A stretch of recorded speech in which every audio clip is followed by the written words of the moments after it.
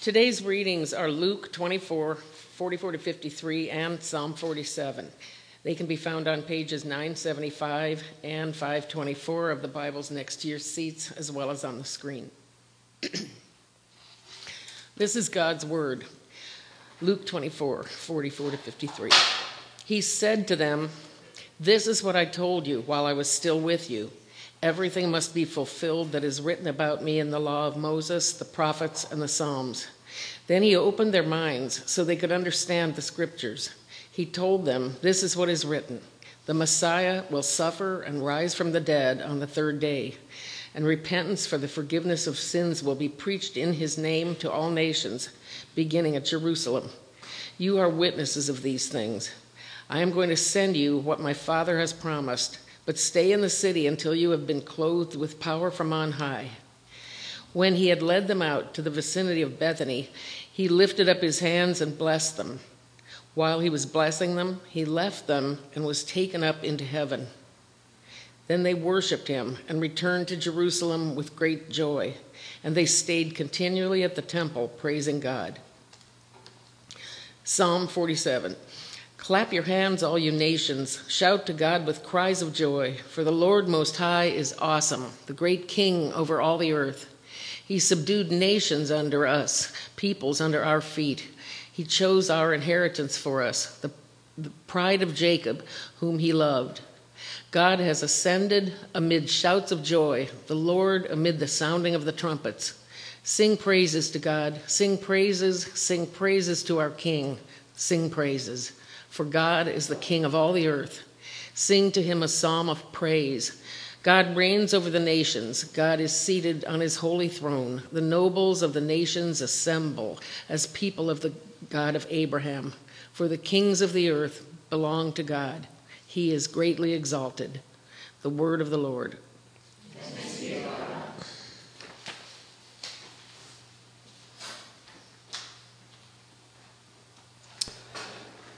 Will you pray with me?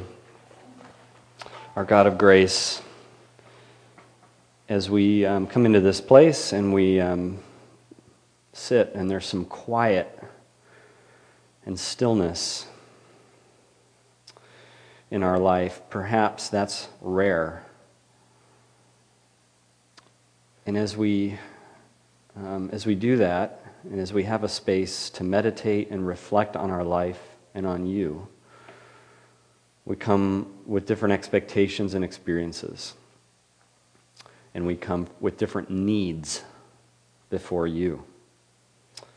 And whether we are absolutely convinced we should come to you with our needs, or whether we are sort of do it with a lot of doubt or begrudgingly, or whether we're not yet there bringing our needs to you at all.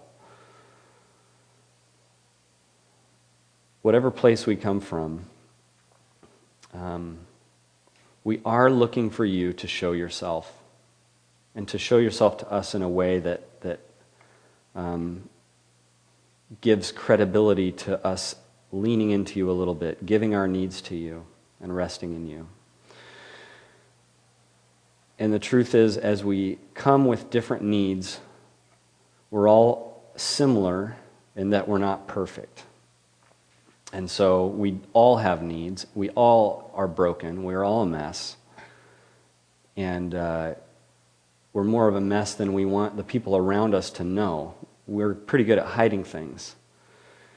Nothing is hidden from you, as much as we might try. And the Bible says that you see all of that we might try to hide, and yet you approach us with grace. Unbelievable that is what we are here to celebrate, that we're here to learn more about, or we're here to remind ourselves of.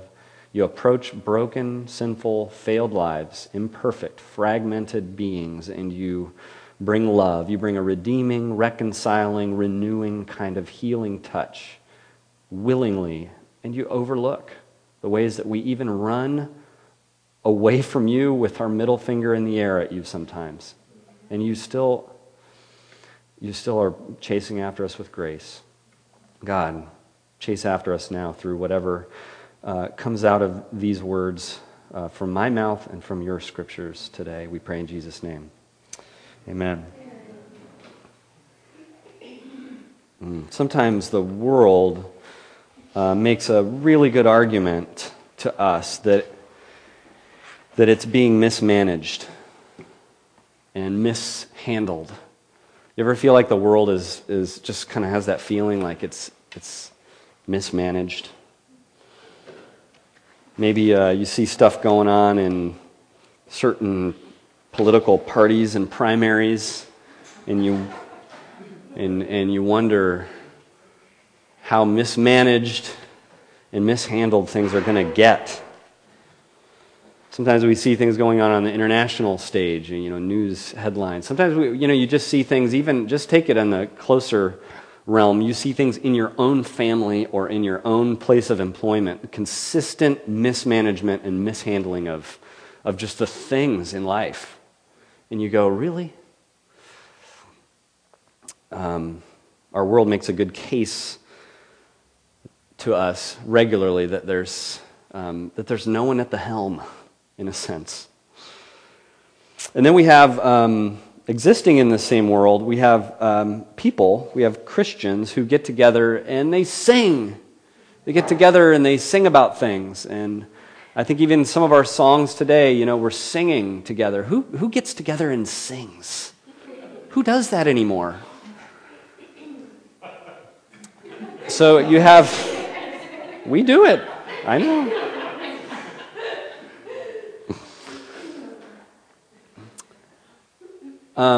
And we get together and we sing songs often that are about a king who is in charge, who's reigning.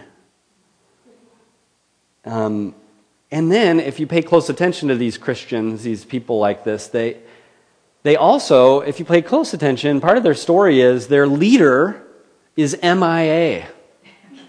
Their leader, apparently, his last act was to leave, to disappear. It was a disappearing act. So you got these people talking about this one in charge who's not even around, and they're singing about it. And they're singing songs like, I heard when I was growing up, one song that you just say over and over again, "Our God reigns." And you just sing that over and over again. This is what Christians do. It seems like a problem, doesn't it? And so we need to look at something in order to figure this problem out. We're going to look at the ascension. We're going to look at the ascension. And we're going to our attention are going to be drawn to the last few verses of the Gospel of Luke and to this old psalm called Psalm 47. And our eyes are going to be drawn towards a current holiday. You guys have a holiday on your minds today? Today's Mother's Day. That's a holiday on everyone's mind. This week was filled with holidays. A few of you were walking around, I think, was it on Wednesday, and you were saying, "May the 4th be with you." Anyone? How'd that go? How'd that go for you? How'd that work for you? And then the next day, you either were one of those people, and so the next day you said, "It's Revenge of the 5th." Right? Or you said it's Cinco de Mayo, right? Cinco de Mayo. So all these holidays. And I researched Cinco de Mayo. I found out in Germany that's a public holiday. Or actually, it's not, because it was Ascension Day. An Ascension Day in Germany is a public holiday. Thursday was Ascension Day. So maybe you were this week, was anybody in the store at the Hallmark cards? And you were looking for a Mother's Day card, maybe. Did you spend some time looking to see if there was an Ascension Day section? Because there's not. And not very many people knew it was Ascension Day, right? Except for my kids, the pastor's kids. And so I think it's true, get ready for this, I think it's true that we have ascension deficit disorder. I know, that was really bad. So now I've got an uphill climb. ADD, that's right. Christians look at Jesus' ascension, and it helps us understand some things. So let's look at the ascension in terms of the fact of the ascension, and let's look at the result of the ascension. The fact of the ascension and the result of the ascension. First of all, the fact. The fact of the ascension, and this is actually surprising because we say the ascension is Jesus disappeared. He's no longer present. The real fact of the ascension in terms of Christians, in terms of the Bible, in terms of the history of the Christian faith, in terms of why I can imagine that a country would say this is a public holiday, is that the ascension actually says Jesus is now more present than ever. So you look at Luke 24, and we were just reading this, Karen was reading it, and it ends with saying, when he had led them out into the vicinity of Bethany, he lifted his hands and blessed them, and while he was blessing them, he left them and was taken up into heaven. Then they worshipped him and returned to Jerusalem with great joy. And then Psalm 47 says, for the Lord Most High is awesome, the great King over all the earth. God has ascended amid shouts of joy, the Lord amidst the sounding of trumpets. The Apostles' Creed summarizes the main core things we believe about God the Father, God the Son, and God the Holy Spirit. And when the God the Son part, the Jesus part, says that on the third day he rose again from the dead and he ascended into heaven and is seated at the right hand of the Father. Psalm 47, what we just read, gives us a little background on why would we put this into our core beliefs? He ascended into heaven and is seated at the right hand of the Father. Well, you already get it there with seated at the right hand of the Father, that it's actually about rising up to a throne. So this is a kingly thing. This isn't, we think of it just he's leaving. This is a crowning, sitting on the throne in the most powerful place. For the Lord Most High is awesome, the great King over all the earth. God has ascended amid shouts of joy, the Lord amid the sounding of trumpets. This is about a king over all the earth. And when the king gets on the throne, the king's power and the king's presence in the kingdom is stronger than ever. So this is more of an arrival of a kingdom than it is a departure of a person in terms of how Christians have looked at the ascension. This is not, Jesus now returns to a faraway place from which he came. This is, in the Christian story, this is a climactic finish. He's not distant, he's now present. He's not aloof, he's reigning. He's not in the sky, he's actually on the ground everywhere. And so people have written different things to help us understand this and to help illuminate this. One of them is John Calvin, the old Reformed theologian, biblical expert, said that he wrote that when we say that when we say this about he ascended and he's seated at the right hand of the Father, what we're saying is that Christ was invested with lordship over heaven and earth and solemnly entered into possession of the government committed to him, and that he not only entered into possession once for all, but continues in it until he shall come down on Judgment Day. The sense that Jesus is possessing full government of all things. So see, it seems at first like this is just one more goodbye story, right? This is a goodbye story. This is his disciples saying goodbye, and Jesus is gone, and now they'll have to make do without him, and it's nothing of the sort. It's nothing of the sort. We're inclined to imagine it that way.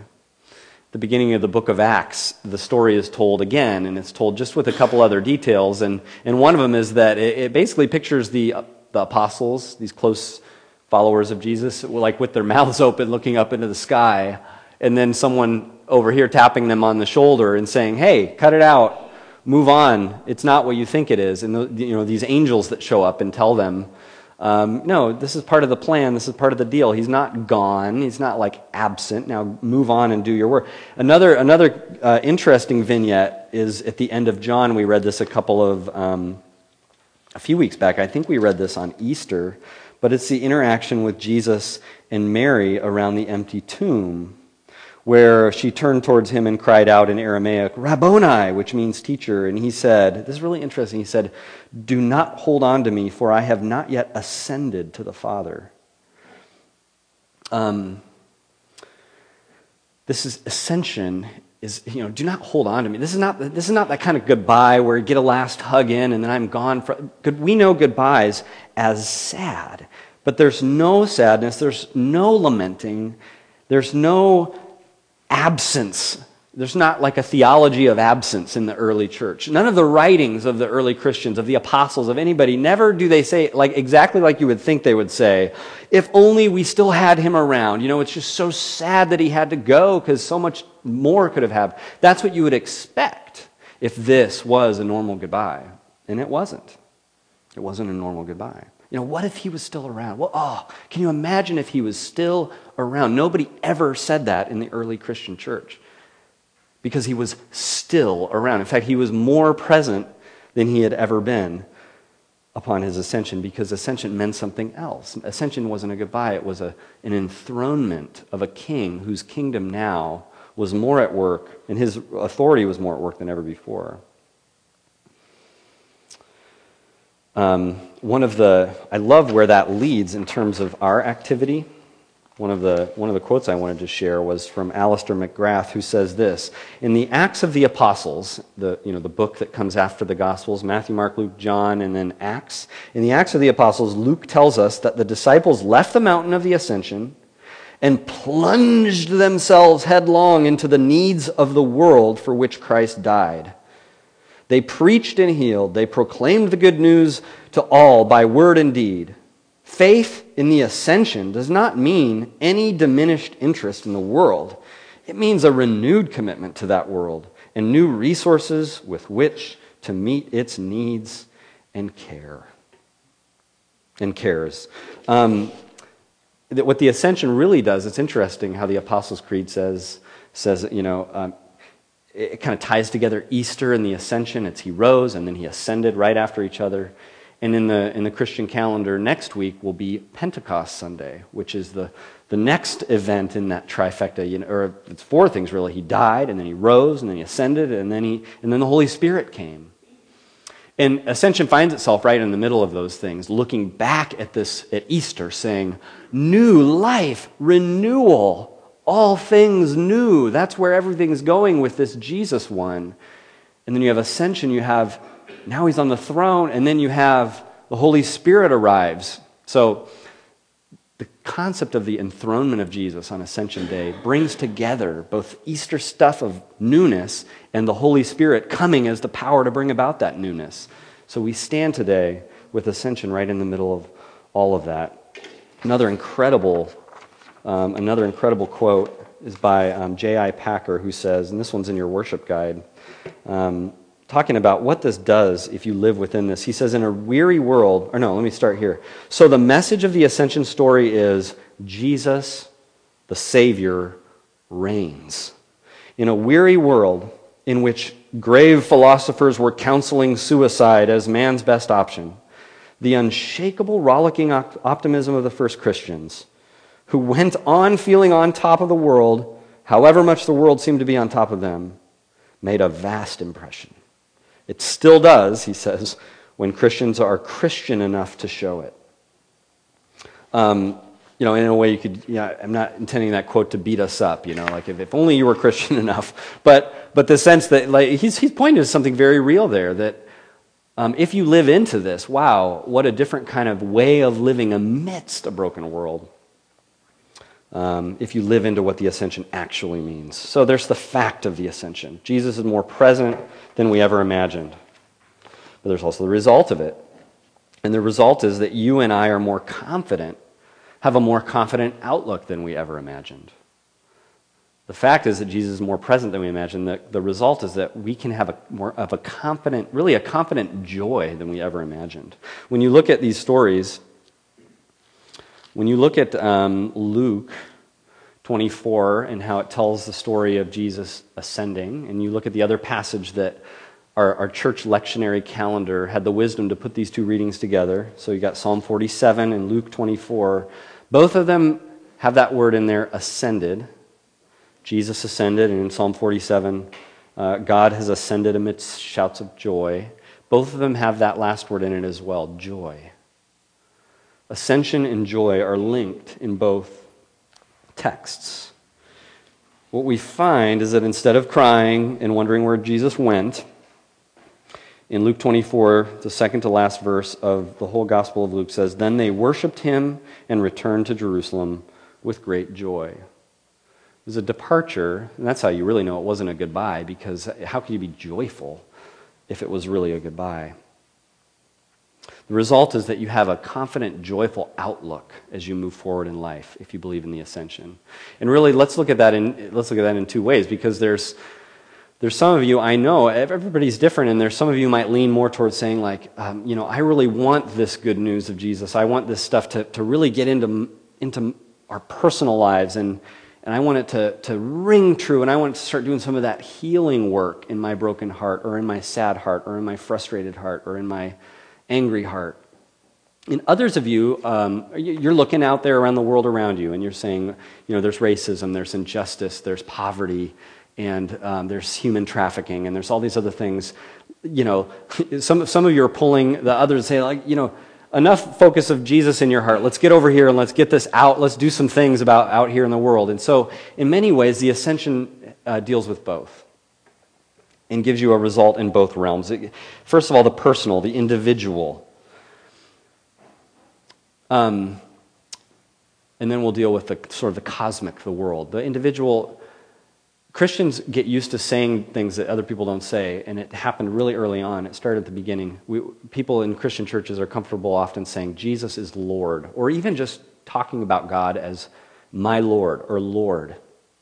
I imagine if you come into a Christian community, you're visiting or whatever, and you haven't been around that ever, that would sound a little strange to just immediately start talking about God as Lord. But there's a reason behind it. There's an ascension reason behind it. Church songs. Have you noticed this in church songs that talk about this? I referred to one, Our God Reigns, but there's all these other things. There's ways in which Christians have incorporated a sense of the lordship of Jesus Christ. Lordship. And have become comfortable talking about it, sometimes without even realizing how huge of a thing it is.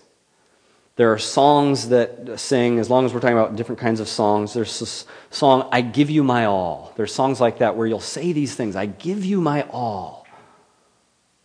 Really? Do you ever have that thought? Like, really? Do you ever maybe you haven't, but some people maybe just have been singing that song for decades, or songs like that, and I give you my all, I give you my all. Or maybe you say, I don't know, can I, what? Really, all? All what? What does that mean? All my, what, finances? Right? Career choices? Where I live, what neighborhood I live in? Who I befriend, who I help, how I spend my time? Do I give you my all?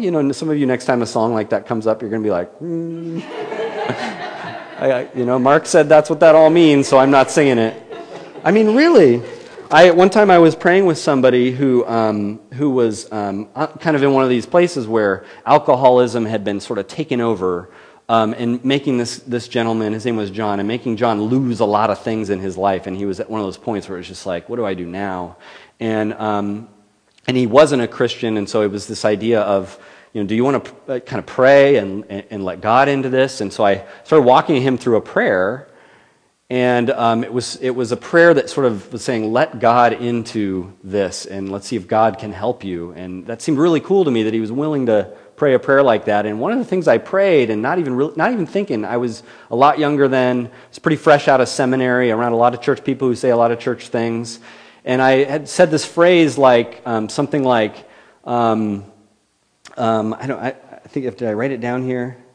Something like, because I don't want to say it wrong, it was something like, I give everything over to your authority. Something like that. I just give my whole life over to you right now, God. And this John fellow, he said, oh, whoa. And I just kind of thought he would repeat that the same way he repeated, when I said, like, God, we know you love us, or something like that. And, yeah, God, we know you love us. And we give over everything in my life over to your authority. And what? Whoa? And sometimes I think church people get used to saying some things like that, but do we stop and do we say, what do I mean by that? That's the lordship of Jesus Christ. And actually, yeah, that's the direction that things go. What I could say to John is, yeah, that's pretty crazy that we say that, but let me explain more about how that's actually possible and how that's actually an amazing thing. Again, I don't know if I can quote John Calvin twice in one sermon. I don't know if you'll allow me, but another thing he says about this on a personal level, when we're talking about the ascension and the lordship of God coming into our life on a personal level, he says, Jesus Christ now catch this, Jesus Christ now fills with grace and kindness the throne that for miserable sinners would otherwise have been filled with dread. Isn't that amazing? That's what a Christian comes to know.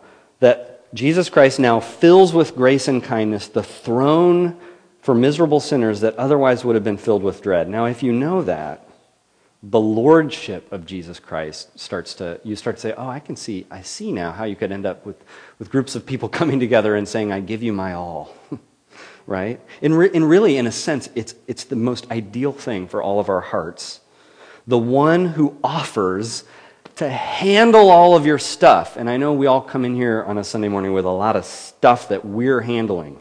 The one that offers to handle all that stuff is the one who has handled your sin with the most absolute, most gentle grace and mercy that you ever could have imagined. And that's how he comes to you.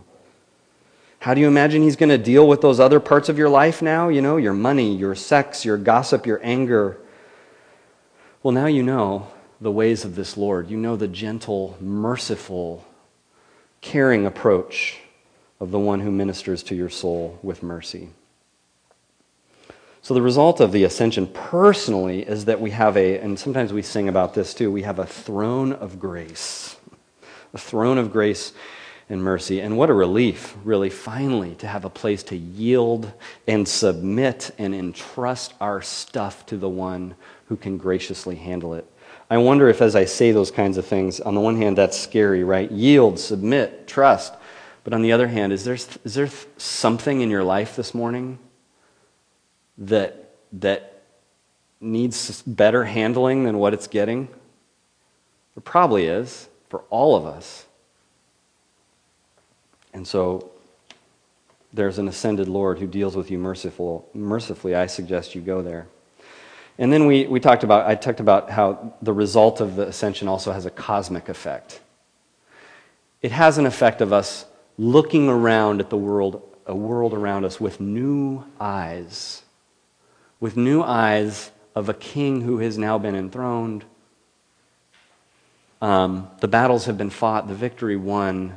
There is a renewal at work, and you now have the chance to have eyes for that, to have the vision for that, to see this world in a way that you wouldn't have otherwise seen it. One of the places in Scripture where it talks about this is in the book of Colossians, another New Testament book, where it basically says, live like citizens of heaven. And that's not escapism. It says, let's see, Colossians. Well, I didn't flag it. I'm usually pretty good about flagging the things I'm going to talk about. In Colossians, you can trust me. No, in Philippians. That's why. Philippians, there. Whatever happens, Bible brain glitch there. Whatever happens, as citizens of heaven, live in a manner worthy of the good news of Christ. Whatever happens, as citizens of heaven, live lives in a manner worthy. So there's a sense in which, and the word the gospel means good news, but it also is in a sense of the good news of a new king has been enthroned. That's kind of where the associations come with gospel. Live as citizens of that dimension. So when Jesus, we say he ascended into heaven, it's not he ascended to some faraway distant place. We already discussed that in terms of sadness or goodbye. But heaven also sometimes trips us up. But the sense of heaven is just where God is. And God is now and Jesus is now, with God. It's more of a dimension than a spatial reality. I like that we have that word dimension because it's mysterious enough and to do justice to the fact that it's here and yet we don't see it. It's subversive and yet we're given some sense eyes to see it through Jesus Christ and through His Holy Spirit. Live as citizens of heaven in a way that's worthy of the gospel. So we live with these eyes that the good news is there's a king on the throne and the renewal program has begun. We have eyes for this. And that's a switch. That's a big switch. And it's an important one because then you go out with hope and you go out with justice and you go out to do the things of the king who made the world and knows how it should work and knows that all these things that you see that disturb you, God's got it handled, but He's also got you to go out and help handle it. And He'll lead you, so don't worry. But you got to have eyes for it, and I think one of the best pictures of this, and then I'll close.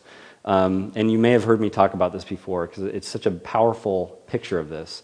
C.S. Lewis, when he's writing the Chronicles of Narnia, in the last book called The Last Battle, the battle has been fought, and at the very tail end of that book, the main characters are in the new place. I think they're in Narnia. They're they've arrived, and it's this new world where everything is right and good, and they can finally laugh out loud again. And they're all standing there, and they see this fruit on these trees, and they can't imagine how good the fruit looks. Their eyes are open to where they are, and they all grab a piece of fruit, and one of them says something like, they're like, "Can we eat it?" And somebody says, "We're in a place, I believe, where everything is allowed." That is and so they all eat this food, and everyone has a different piece of fruit that looks amazing to them, and they're eating it. And so they're just in awe of where they are, and they have eyes to see it. But then there's this group of angry, kind of self-absorbed dwarves. This group of dwarves. I don't know if anybody remembers this from the book, but this group of dwarves is hilarious. And this is C.S. Lewis being very clever as a Christian, but also as a fictional writer. And he's got these dwarves, and they're in that same place. The sun is shining bright, but the dwarves are all huddled up because, in how this book is written, they entered through this door of what looked like a dark stable. And so they think that they're still in this stable. And so they're squinting their eyes, and they're saying, "It's so dark in here, we can't see anything, let's huddle up." And they're all huddled up in a circle still, only it's sunny out. And these people are saying, "Oh, these poor dwarves, let's help them see." And so one of them says, can't you see where we are? Can't you see the sun shining?" And the person says, "What are you, crazy? I can't see any better than you can." And she says, "Here," and she grabs some flowers, and she says, "Here," and she puts them in one of the dwarves' faces, and he says, "Hey, cut that out! Stop putting the stable grass that donkey feed in my nose. I felt a thistle in there." And everything they try to do doesn't work. And finally, Aslan comes along, the king, the lion. Aslan comes along, and they say, "Aslan, would you do something for them? So that maybe they can have vision, they can see where they are." And Aslan shakes his mane, and a big feast appears before them. He says, "I'll show you what I can do for them and what I can't do for them." And he does this, and he makes a feast, and they've got goblets of wine in their hand, an amazing feast in front of them. And they're convinced that it's stable food and water from the trough. And they still are acting like they can't see. And then they end up fighting over the food because they're convinced someone else, and they're grumbling about how terrible this stable food is. And that ends up in a terrible mess, food everywhere, black eyes, bloody noses, and Aslan kind of says, "See, I did what I could." Vision. I'm bringing that up just to say, isn't that a picture of vision? Because we start out by saying, this world makes an argument that there is no one at the helm. Ascension gives you vision. Ascension wakes you up. There's a king on the throne. There's a delightful world to be had. But there's also many who are huddled up and convinced that it's still just darkness and it's going nowhere. And that's part of our role too. God, would you please open their eyes? God, would you do something? Let us pray. Our gracious God, we don't go in any way condescendingly into the world, imagining that we help others see or that we are going to correct all the wrongs, but we go nonetheless with hope. because you have at the very least, many of us say, at the very least, you have shown yourself to be our Lord in such a gracious, loving way that we have begun to lay over parts of our lives that we never thought we would let you into. And so at least we start there and we say, you have been so tender, you have been so gracious, you have been so forgiving and given us what we need. And now we go forth, imagining how you might also mercifully repair this very broken world around us, even using us. We pray that you help us and that you help those around us that we wish could see you, could see hope, could see forgiveness, could see mercy. We wish so many of us have people in our lives we wish who could see. Or we're sitting here this morning, we feel like we don't see, and we wish you would give us eyes. Lord, please do that work. Do what you can to open our eyes. In Jesus' name we pray. Amen.